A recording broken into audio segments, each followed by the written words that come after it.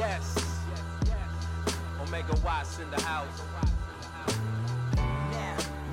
Now let me set the table. Now let me set the table. Invited to the banquet, I'm glad that you could make it. Invited to the banquet, I'm glad that you could make it. And these are questions I ask myself. Table fam, how are we feeling today? All right. Hey, if I have not had a chance to meet you, my name is Isaac. I'm the pastor here at the table. I'm part of the leadership team here. And man, I'm just so excited to gather today. We kicked off the fall last week, and today, y'all, we're starting a brand new series. Some of you have been wondering what the new series is, and here's the new series. It's called Vices. Ooh. All right, so what do we mean by that? I'll share a little more later what we mean by that. Let me actually pray for us, and we'll set up our time together. If you have your Bibles, we're going to be in Romans chapter 7, so you can turn there after I pray. I'm getting ahead of myself. Let me jump in. Father, man, we're just so grateful for you. We're so grateful for your love. Man, God, and as we're just processing our lives and processing who you are and who you've created us to be, God, I'm praying that you can just be with us today. And God, in our hearts, may be receptive to what you might want to say. And God, I'm just praying for me, and God, that you may use me here this evening for the next few minutes to be as helpful as I can. In Jesus' name, amen. So 2017, I'm living in Dallas. I'm 27 years old, and my family had planned a family vacation. So I'm living in Dallas, and the family vacation was going to be like in this lake town. It's called Conroe, which is about 3 hours away. If you're from Texas, you know about Dallas, you know about Conroe. So I know that in a few months, we planned this trip, so in a few months, I need to get from Dallas to Conroe. Well, a week before the trip, I'm really excited for this trip. A week before the trip, my car breaks down, right? So my car, I'm at work, I'm driving it to lunch. I come back, the engine literally explodes. I'm being a little dramatic. It explodes, and I can literally hear it go put, put, put, put, put, as like black smoke is coming out of the car. Barely make it to my work parking lot. I need a new car. Right? But I know that, man, I'm like in a week, I'm supposed to get from Dallas to Conroe. How am I going to get from Dallas to Conroe? I don't have a car anymore. So I spend the next week just Ubering around and asking friends for help, trying to get places. Well, I'm trying to figure out how can I get a new car, but I'm still in the back of my mind need to get from Dallas to Conroe. So me, being the researcher that I am, I explore all of my options. One of my options was it was like the Airbnb of cars, where you can rent a car from an individual, not like a reputable, reputable rental car company. So I find this car on the app, and it was a 2007 Nissan Altima. It was black. I was like, so I see the car, I actually see the car in person. I'm like, okay, like this will do. Way more reasonable. You know, I'm still, like many of us, just trying to be reasonable with my money and not like overspend. And actual rental car companies can get pretty expensive. So I go and I pick up this Nissan Altima. I start driving down the road. It's on I-45. I'm going 70 miles an hour down the road in this black Nissan Altima. I'm about 30 minutes into my trip, and I notice the hood of the car starts going up and down like this.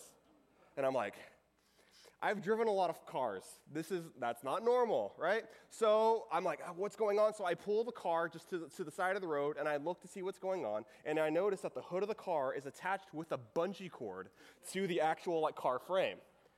I'm like, oof, this isn't good. It'll be fine. I've gotten 30 minutes here. It'll be fine, right? And you'll see where this is going. So less than 5 minutes later, the hood of the car just springs up, slams into the windshield. I'm going 70 miles an hour down the road, and now I have this, literally the hood of my car is blocking my view. And I'm like, where am I going? This is unsafe. Is there a car in front of me? I literally can't see. So there's underneath like the dashboard where the hood, because the hood kind of curves. So there's the slightest like curve where I can barely like peek my eyes under the hood of the car as I'm driving, eventually can pull off the road, get to a McDonald's where it's safe. And now I'm having to figure out, okay, I need to call a tow truck now. I need to tell this girl that I borrowed the car from that her car is broken and it's her fault because it was attached with a bungee cord. But now I'm having to like contact this company. All this to say, my point is, there was an ideal of what I thought this experience was going to be like. And the real was very different than the ideal, right? So there's this tension that we all experience of ideal versus real, right? In the ideal, things are amazing. In the ideal, everything works out. In the ideal, there can be no wrong. Nothing breaks, nothing is wrong. But in reality, things often break. In reality, things often go like we don't think they're going to go, right? In reality, things just aren't what we want them to be, and we get really frustrated, annoyed, or whatever it may be with real, right? We love ideal, we long for ideal, and what we experience is real. But what I noticed about myself is it wasn't just the circumstances around me, it was me, myself, that has to process this ideal versus real. There's an ideal version of myself that I want to be, where I'm perfect, and I'm the best, and I can do no wrong. I actually do everything that I want to do. But there's a real version of myself that's broken. There's a real version of myself that's sinful. There's a real version of myself that does things that deep down I don't really want to do, but I still end up doing them. Real. So in the ideal, we all know that it's from a Christian worldview, and this is kind of what we believe at the table. From a Christian worldview, in the ideal, we know that all of us are made in the image of God with dignity and value and worth. And in the ideal, we will then act out of being made in the image of God with dignity and value and worth, and we do things that are just good. We do really good things. But we also know that we live in reality. We live in real. And what we believe around here, too, is that we are real and that we are sinful and we are broken, right? Both of these things are true. There is ideal and there is real, and how we process the tension between ideal and real is everything when it comes to the Christian experience. How you process the tension between ideal and real is everything when it comes to your life. So that's what we're talking about today, and that's really what we're going to be talking about in this whole series, is processing this tension between ideal and real. But fortunately, we're not left hanging on how to process ideal and real. So in Romans 7, the Apostle Paul is going to talk about his own battle, his own war with ideal and real, and he's really going to set up this a really helpful way for us to think about how to process ideal and real. So this is what Paul says. Paul says in Romans 7, verse 14, he says, "For we know that the law is spiritual." Okay, so what do we mean by law? If you grew up in church, maybe you've heard this word law. What is he saying whenever he means law? This is what he's saying. The word law means God's perfect, unchanging moral standard for everyone. God's perfect, moral, unchanging standard for everyone. So whenever Paul says, hey, I know that the law is spiritual, he's saying, hey, look, there's this law, there's this perfect morality. This is that God wants us to live by. This is ideal, right? And as we think about the ideal version of ourselves, oftentimes it pretty much lines up with God's perfect moral standard, right? Where we just want to be good, we want to be good to people, we want to be good to ourselves, and kind to ourselves and kind to those around us. So Paul says, "For we know that the law is spiritual, but I am in the flesh. I am sold under sin," right? So sin, this is real. Right? So the word sin actually isn't an inherently religious word, right? So if you thought, as you heard Vices, the series, and if you think today is going to be me saying, hey, stop sinning, that's not really, we'll talk through that. But whenever we say the word sin, it's not even really a religious word. The word sin, you see it on the screen here, the word sin means failure to fulfill a goal. And really failure to fulfill any goal, right? You know, we just make up rules for ourselves. Just fake rules for ourselves, and then we hold ourselves to these rules. I'll give you an example. Some of us may be trying to lose weight, some of us may be trying to just be healthy, so we say, okay, I'm only eating one cookie today, right? Completely fake rule. You just made up the rule yourself. I'm only eating, hey look, help me, I'm only want to eat one cookie today. And people are like, okay, then you can eat more cookies. No, I'm only having one cookie today, right? And people are like, okay, that's fine, right? And then you have that one cookie. And you're like, man, that was really good. So then what do you start doing? You're like, crap, I shouldn't say crap. Okay, I'm sorry. Gosh, tootie, darn it, I don't know.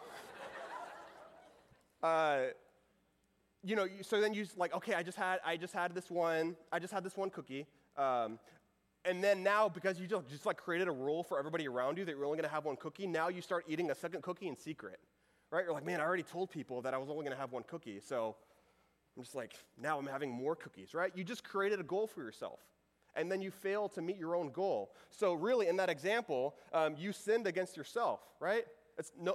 Sin is not a religious term. Sin is just whenever we fail to meet a goal, right? I'll give you another example. For some of us, perhaps, we think through our social media habits, and then we're thinking, okay, my wife's telling me an example of a friend of hers who's like, okay, I'm going on a social media fast. I'm done with social media. I'm not going to use social media.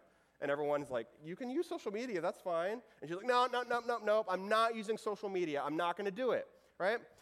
If you're like, oh, okay, that's fine. So then my wife gets like a notification that she had liked a photo and that she had responded to a message. Like, I thought you were off social media. Like, oh, yeah, I'm only responding to messages and liking photos. I'm not posting anything.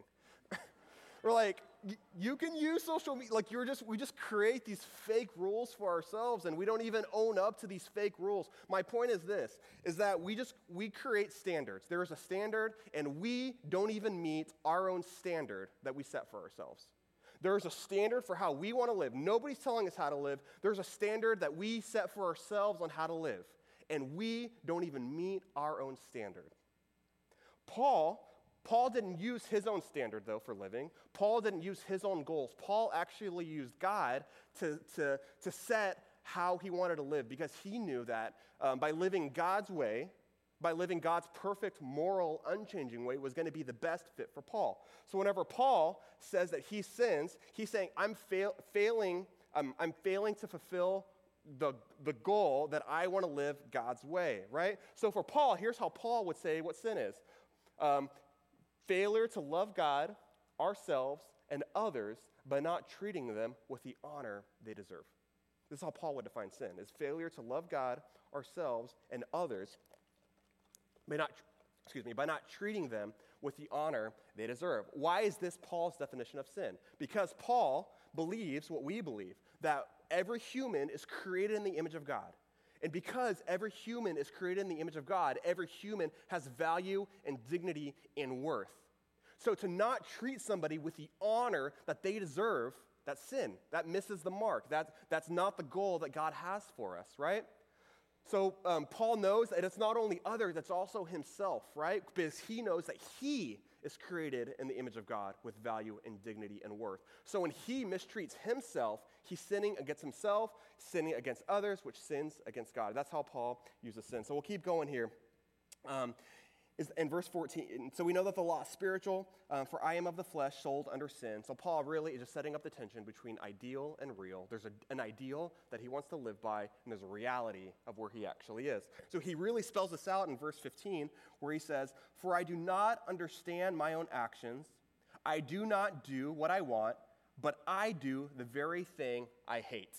Isn't that so relatable? That's like all of us, I feel that as I'm reading this. Like, I don't do what I want, and I do the thing that I don't want. He keeps going. Now, if I do, verse 16, now if I do what I do not want, I agree with the law that it is good, right? So he's basically saying, hey, look, the law is good. God's perfect moral standard is good, and I can't do it, right? In verse 17, so now it is no longer I who do it, but sin that dwells within me. Paul's saying that our first parents, Adam and Eve, sinned. And because of that, every single human is sinful by nature, because we're in the line of Adam and Eve, and also by choice. So it's not just because we're human, it's not just because we're in the line of Adam and Eve that we're sinful, we're also sinners by choice. We choose sin. We choose things that miss the mark, right? We don't do what we want to do, and we do what we don't want to do, right? So he says this in verse 18, for I know that nothing good dwells in me, that is in my flesh. For I have the desire to do what is right, but not the ability to carry it out. Right? I'm going to read that again. For I have the desire to do what is right. I know what is right. I know how I want to live, but Paul's being very honest, I don't have the ability to carry it out. Right? For I do not do the good I want, but the evil I do not want is what I keep on doing. Now, if I do what I do not want, it is no longer I who do it, but sin that dwells within me. In verse 21, so I find it to be a law that when I do what is right, evil lies close at hand. He's basically saying that there's this universal principle that even when he wants to do good, evil is just right there, just lurking, just ready to pounce, right? Verse 22, for I delight in the law of God in my inner being. Right? He's saying, hey, look, in my inner being, I really love God's morals. I really do. But verse 23, but I see in my members another law waging war against the law of my mind and making me captive to the law of sin that dwells in my members. Paul describes this as war language. This is a battle. This is a fight. He uses war imagery here. And here's what he's saying. He's saying there's this war going on between ideal and real. Ideal and real, for many of us, wage war against each other, right? So typically in this war, here's how this war breaks out. In this war of ideal versus real. Ideal judges real. Ideal is the standard for how to live, and it judges everything and everyone that is not that standard, right? And I'm not even talking about others. I'm talking about ourselves. There's a standard that we want to live by, and the standard within ourselves judges the version of ourselves that doesn't live up to the standard, right? Paul says this, where he says, hey, look, there's things that I keep doing that I don't want to do, and the ideal judges that person that is not able to fulfill the goal, right? So ideal judges real, right? And at the same time,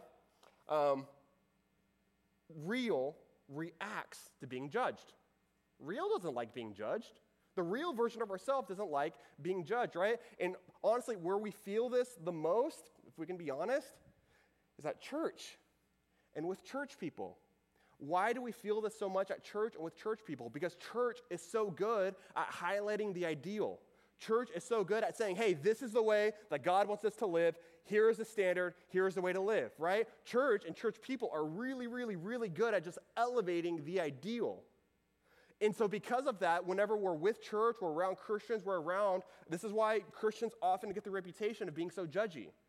The reason Christians get the reputation of being so judgy is because Christians often just highlight the ideal, and the ideal, and the ideal, and the ideal, and we know that nobody lives up to the ideal. So if we're not careful, it comes off as very judgy, as well as nobody lives up to the ideal. So that's where the term hypocrite comes in, right? Because a hypocrite is like people that are saying ideal, ideal, ideal, ideal, perfection, completion, everything is good.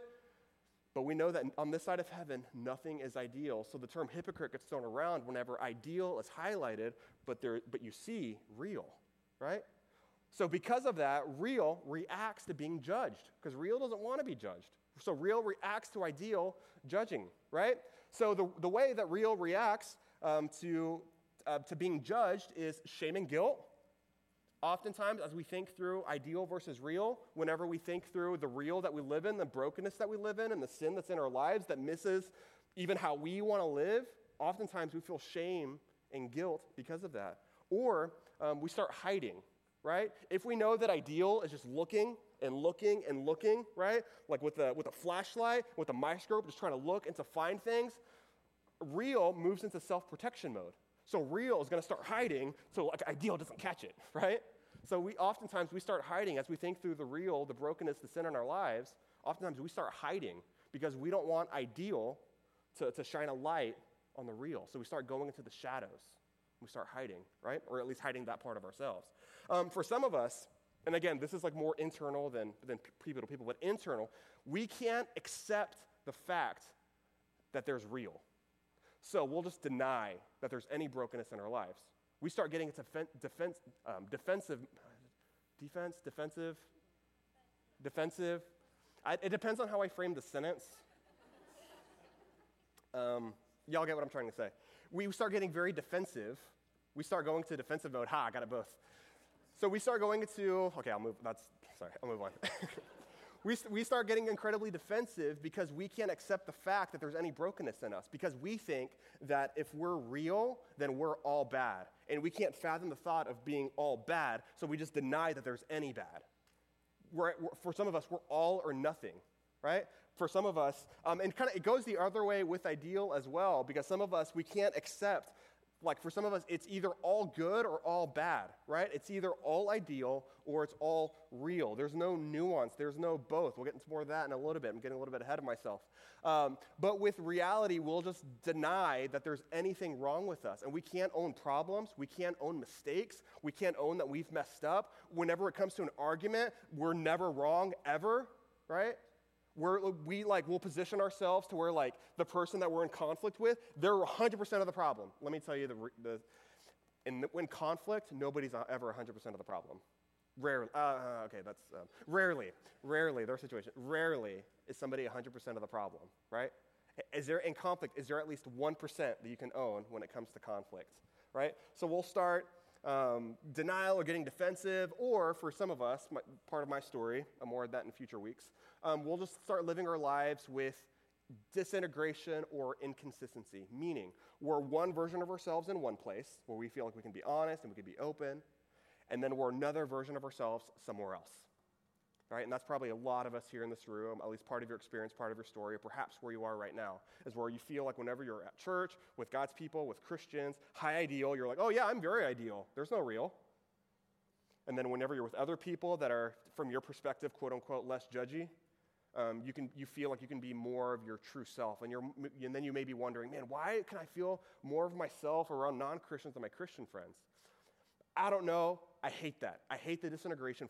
It's for you. Like, I hate that you feel like you need to be two different people, right? I hate that I needed to feel like I need to be two different people in various times, right? So real reacts to being judged. And then here's how real often responds, right, after those things, but hiding and being disintegrated and like just being split, being two different people and getting defensive. Real, oftentimes people that are caught in real and people that forget that there is an ideal will get caught in what we call a sin cycle. And here's what we mean by that. So there's a story of this guy, we'll just call him Dave. So Dave was working, kind of had a family and had friends, but would just feel really lonely. So because Dave felt very lonely, he would try to like fix that loneliness. And the way that Dave would try to fix the loneliness is he would go out and he would hire prostitutes to help kind of find that connection and get that, kind of cure that loneliness, right? But Dave like really didn't want to. He was doing things that ultimately he didn't want to do. So then he felt guilt and shame because he had just been with a prostitute.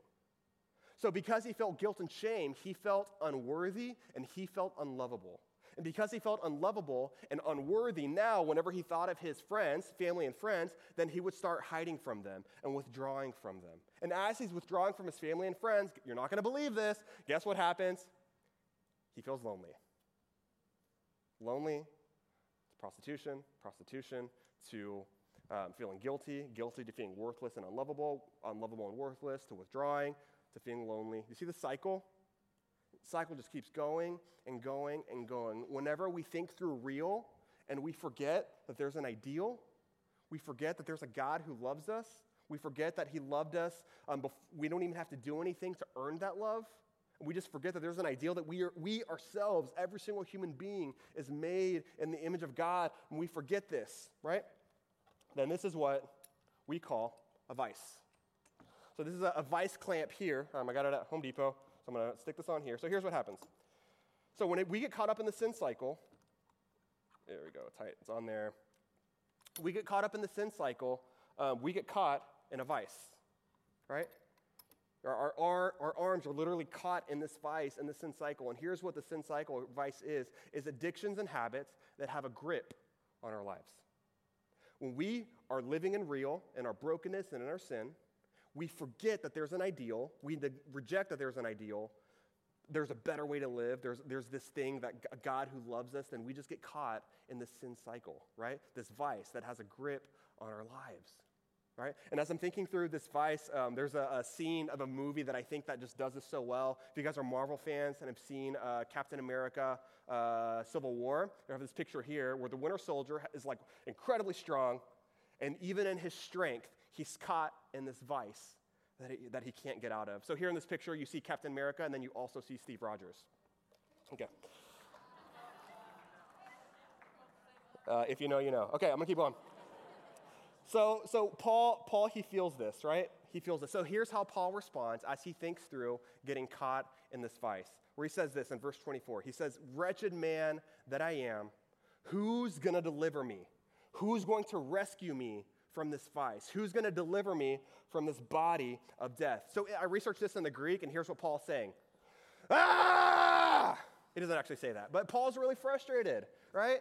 Paul's incredibly like, man, I'm in this vice. I'm in this sin cycle. I'm in this, the way that Paul says it, I'm in this body of death. Who is going to deliver me, right? And Paul is not even surprised because of his own sin. Paul's not surprised that he's there. He accepts it as a reality that he's in this body of death, right? So in this body of death, another way to think about it as we think through sin, things become really excessive and distorted. right? What do I mean by that? I mean that there's something that's good within us in the ideal of wanting rest, that in reality, it can lead to laziness. There's something in ideal that's good that we want nourishment, and in reality, it leads to binge eating. There's an ideal, something really good within us that wants connection. And in reality, sometimes that leads to sexual sin. There's an ideal of something really good, of us wanting pleasure, right? Or wanting to, just wanting pleasure. And in reality, we'll want to maximize pleasure and minimize pain by taking drugs or alcohol, right? So in this body of death, things get incredibly excessive and distorted. So Paul is asking, who's going to deliver me from this body of death? So a way that we can ask it, how are we going to escape this vice? How are we going to get out, right? So this is what Paul says in verse 25. He says, thanks be to God, who through Jesus Christ our Lord, so then I myself serve the law of God with my mind, but with my flesh I serve the law of sin. And then he continues. We're actually going to keep going past chapter 7, because Romans chapter 8, verse 1 is like maybe one of the most awesome verses in all of Scripture. There's a lot of awesome verses. There's not every verse is necessarily, okay, I'm not. But Romans chapter 8, verse 1 is incredible. This is what Romans 8, chapter 1 says.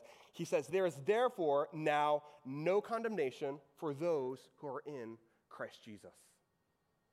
For the law of the Spirit of life has set you free in Christ Jesus from the law of sin and death. Here's what Paul's saying. The only way, this is hurting me now. The only way, so I can at least start undoing it a little bit. The only way to get out of the vice is Christ Jesus. That's the only way that breaks the sin cycle. That's the only thing where we can break our addictions and our habits and the things that we don't even know what to do, but we still end up doing. Jesus is the only answer, right? So here's the big idea. As we think through the relationship between ideal and real, here's the big idea, is that we need to hold on to ideal and accept the real. Typically, we try to pit real and ideal against each other, but the reality is ideal and real don't need to be waging a war against each other. The reality is we actually need both. We need to hold on to ideal, we need to not forget ideal, and we need to accept the real. We need to accept the reality of where we are, right? So the ideal that we need to hold on to is that God's perfect moral that leads to our flourishing, right? There's this morality that's going to lead to our flourishing, and that's the thing that we need to hold on to. The thing to hold on to is that we are made in the image of God, right? The thing to hold on to is that we have value and dignity and worth. The thing to hold on to is that God created you, God made you in his image, and he has a purpose for your life. That's incredible. That's such good news. That's the ideal. But also, we need to accept reality. And we need to accept that we're broken. And we need to accept that we many times fail to live up to the ideal. But man, let's not lose sight of the ideal. Let's hold on to ideal while we accept the real, right? So this is this idea of grace. Grace is a completely free gift that God gives us. So as we think through holding on to ideal and accepting the real, the love and acceptance that God gives us is the same love and acceptance that we can give ourselves, which is the same love and acceptance that we can give others. Y'all, this is the gospel. This is the good news. Here's the good news, is that we are created in the image of God with value and dignity and worth. But we know that we sin. We are sinners by nature and by choice, and we frequently fall short. And because we're sinners, we deserve wrath and we deserve punishment for our sin. But God sent his own son, Jesus, this is what Paul says. God sent his own son, Jesus, who takes the punishment that we deserve and gives us this completely free gift. He takes our punishment freely. We didn't have to do anything to earn it. We can't do anything to lose it. All we need to do is accept it and accept this free grace, right? And because of that, we get to live with God now, and we get to live with God for eternity. This is the good news, right? We often forget this though, because as we think through our salvation, as we think through our relationship with God, we think this grace was like a one-time thing. We think, oh yeah, I got grace when I got saved, but I don't get grace anymore. Now I need to be perfect. Now I need to because I'm a Christian, I should know better now. So now I just need to live in the ideal all the time. And I can't accept the fact that I'm in real. I can't accept the fact that I'm still broken, right? Because I'm a Christian now. Isn't everything supposed to be great when you become a Christian? Aren't you supposed to be perfect when you become a Christian? I was talking with someone earlier, and that's before they became a Christian, this is what this person thought about the Bible and thought about church people. It was like, oh, the Bible's full of perfect people, church is full of perfect people, and I'm not perfect, so I don't belong. Y'all, this free gift of grace, ain't nobody, we say this every week here at the table, right? We call ourselves a banquet for the broken. Ain't nobody here perfect. Ain't nobody here that has it all together, right? Here's what we do, is we hold on to the ideal. We're not losing sight of that. We're not being hopeless in our real. We're not being hopeless in our sin, right? We're holding on to the ideal. We're also accepting the real, and we're accepting that we're broken, and we're just giving grace for ourselves. We're giving grace for ourselves that we're not where we want to be. We know this. Nobody's where they want to be. I'm not where I want to be. You're not where you want to be. God knows this. God gives us grace. He knows that we know that we're not where we want to be. So we get grace and love and acceptance, right? There was this guys group, guys group that I was aware of. It was because it was a guys group, that's like a porn group almost always. And I kind of meant that as a joke. I'm sorry. It didn't land at all. More about that later. Okay. So there was this group, right? And some of the dudes in the group did struggle with porn, but they were I'm a Christian now. I can't be doing this anymore. I don't want to do this anymore. So man, y'all need to hold me accountable. Y'all just let me have it. Y'all just rip one into me, right? Whenever I do something that I don't want to do, which is look up pornography. Oh yeah, man, we're just gonna challenge you. It's just gonna hurt so good. Yeah, and I want y'all to kick me where it hurts every time I do it, because I want this is gonna be that type of group, high challenge, high accountability. Y'all just do it. Y'all just let me have it. They're oh yeah, man, we're gonna let you have it. Y'all.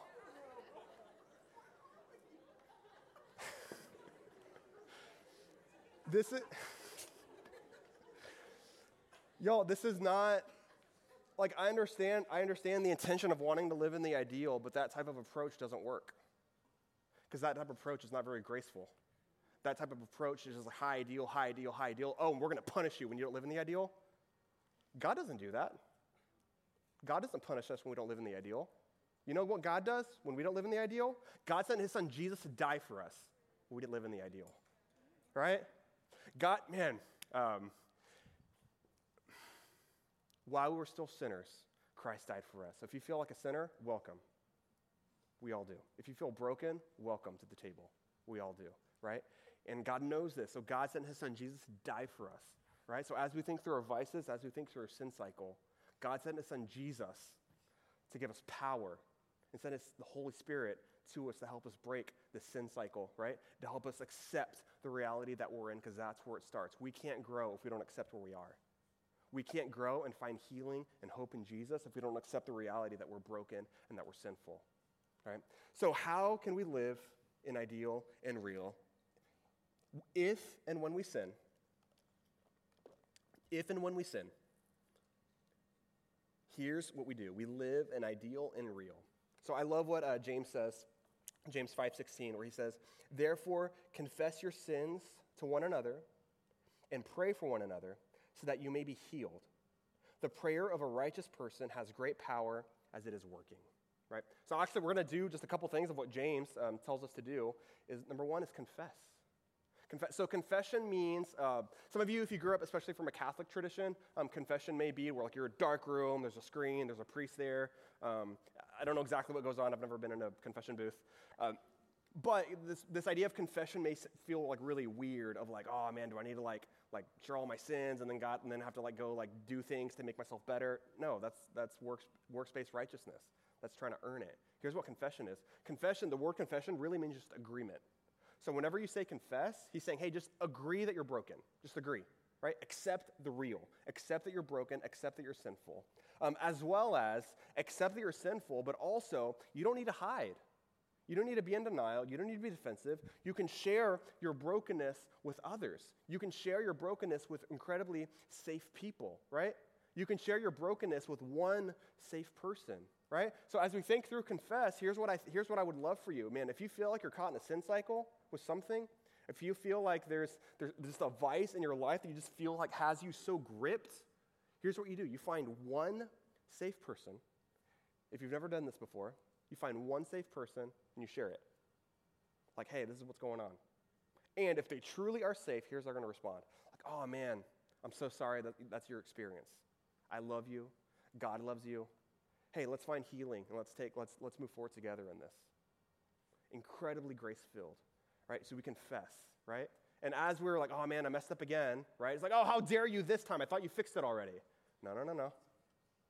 Sanctification is a process, right? Salvation is an instant. Getting saved is an instant. But this growing to be more like Jesus is a process. And even Paul, who wrote this, most theologians say that he was a Christian as he wrote this. As he's battling ideal and real, this is his Christian experience. And this is our Christian experience, right? So if and when we sin, number one, confess, all right? So for me, so historically, for a lot of my life, and I'll get more into my story later in future weeks, but for a lot of my life, kind of my big three were lust, pride, and approval, right? So as I got to my mid-20s, like I would, for a lot of those things, I just would not talk about it like at all, right? And then as I got to my mid-20s and later 20s, and now in my early 30s, like these are just things that like I regularly share with the safe people around me. But recently, something that's come up for me has been, and this is like more new, has been performance anxiety and like imposter syndrome. So like now these are the things that like are in my real and in my brokenness, right? And even like in the, we have a pre-service meeting at 6:30, so I'm standing out there and I'm good for most of the day, and I know I'm about to like talk and kind of share with you guys, and all of a sudden like I just start getting like real tight, right? Like real tight right here and real tight right here. And I'm like, man, what is going on? Like, I'm not broken. I have nothing wrong with me. I should be fine all the time, right? And I'm like, wait, hold on. In the ideal, I would never feel anxiety. In the ideal, I just have it all together. In the ideal, I just always just have my ducks in a row and just always knew what I'm doing and have like an infinite amount of confidence in everything that I'm doing, right? In reality, that's not me, right? In reality, there are these new things in my life that I'm now processing. There are these new things in my life that God is revealing in me that now I'm processing. And I'm like, man, I thought like I conquered everything. I thought everything before that I had to work on. Now, like, I should be good, right? For the rest of my life. Right? It's really easy whenever brokenness and sin is like this abstract concept. And you know, like in theory that you're a sinner and in theory that you're broken. Healthy people specifically name how they're broken. Healthy people specifically name the sin that's in their lives, right? So if you feel like there's some stuff to process, welcome. I'm glad you're a Christian. Okay. Number two is pray.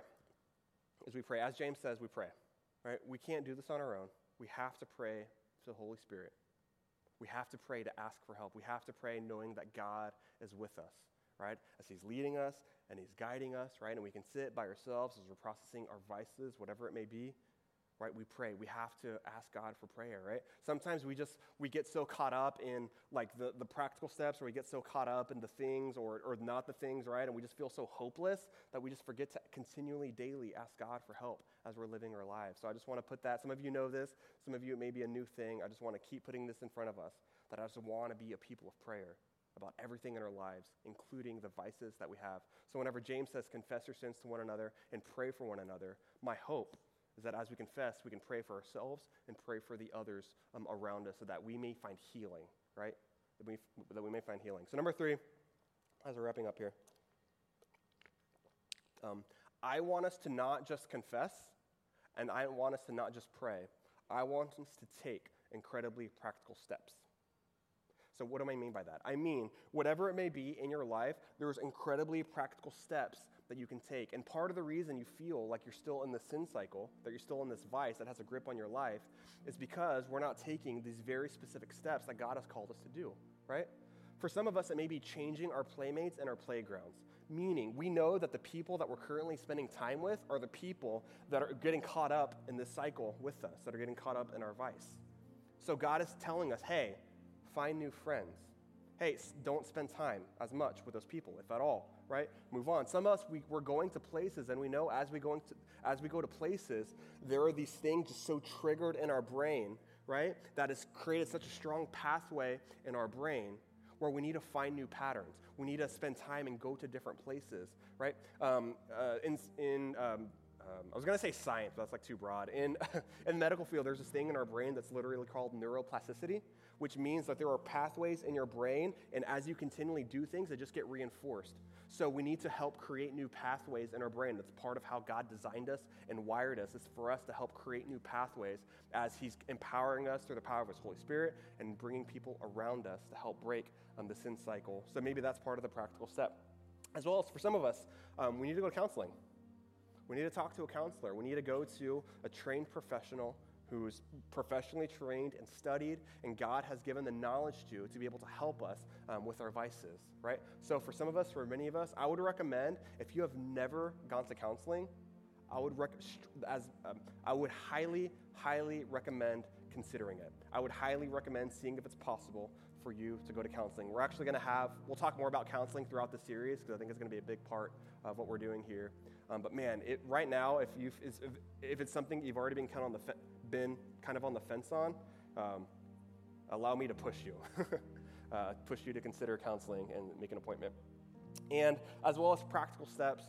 So here at the table, we have a gathering every Tuesday. Something else on Tuesday that happens is something here at First Orlando that we call Celebrate Recovery, which is a 12-step recovery program. So perhaps there may be a season where it's best for you not to attend the table, but it's better for you to attend Celebrate Recovery, right? And again, there's no moral claim, like there's no like, ooh, they're going to CR instead of going to the table. Oh, they must be real mess. No. CR is great, right? And perhaps first, I wish it was on a different night. I wish it wasn't on a Tuesday, but I wish that, yeah. So perhaps for a season, you need to consider Celebrate Recovery as you're thinking through practical steps. So here's how I want to wrap up. I see a version of your life where you're not stuck in your vice. The vice that you don't like, the very vice that you hate, I see a version of your life where you're not stuck anymore. I want that for you. But my question is, if you want that for you, do you want that for you? Do you want to hold back to ideal? For some of us, we've lost ideal, right? We think ideal is impossible, right? Which on this side of heaven, it is, but what is possible is for us to keep our eyes and hold on to ideal and not lose sight that there's hope and not lose sight that there's healing, right? I want you to want that for yourself. I want you to want healing and hope in Jesus, and confess to your safe people and pray and take the practical steps that you need to take throughout it. I want us to be the most honest, realist people out there. I want us to not fake church smile, right? I know I'm like kind of a smiley person. I realize this. I know this about myself. I hope, and my aim is not to be a like smiley fake Christian. I want us to be real. I want us to be authentic. I want us to be able to talk about the real things and the real things going on in our life, right? So here's how we're going to respond. We're going to spend an extended time just praying. So we're going to have the pad going for about 4 minutes. I want you can bow your head if you want to. We'll dim the lights a little bit if we can. Tyler or Dan. We'll dim the lights just a little bit, and that way you can just sit and reflect and pray. And if you've never prayed about your vice, if you've never prayed and asked God for help with whatever it may be for you, that you can just spend this time just really just thinking and asking God just to come and to help and to show you and guide you as you're processing. For the rest of the series, we're going to get into some specific things. So the series will be about 4 or 5 weeks, and we're going to get into specific vices that you may be going through, but if it's not you, some of your friends may be going through it. So one of the things we're going to talk about is porn and lust. I know for many of us, that's something that we've struggled with. For some of us, it's gluttony. For some of us, it's just materialism and excessive spending. So we're going to be going through very specific things throughout the specific weeks, but whatever it may be, even if we don't end up covering whatever God is revealing to you, my prayer is that tonight you can be able to process whatever it may be that you feel stuck in, right? And that by the grace and the power of Jesus Christ, you will no longer feel stuck, and Jesus can provide hope and healing in your life. So I'll pray, and then we'll all pray. Father, man, God, I'm just so thankful for you. God, I'm thankful for your son, Jesus. God, I'm so, thankful, God, that you don't judge us and condemn us as we're unreal. God, that you sent your son, Jesus, to die for us as we're unreal. And God, I'm just praying this for all of my friends here, that maybe for the first time, God, we actually have hope. Maybe for the first time, we can start taking steps toward healing. So we love you. In Jesus' name.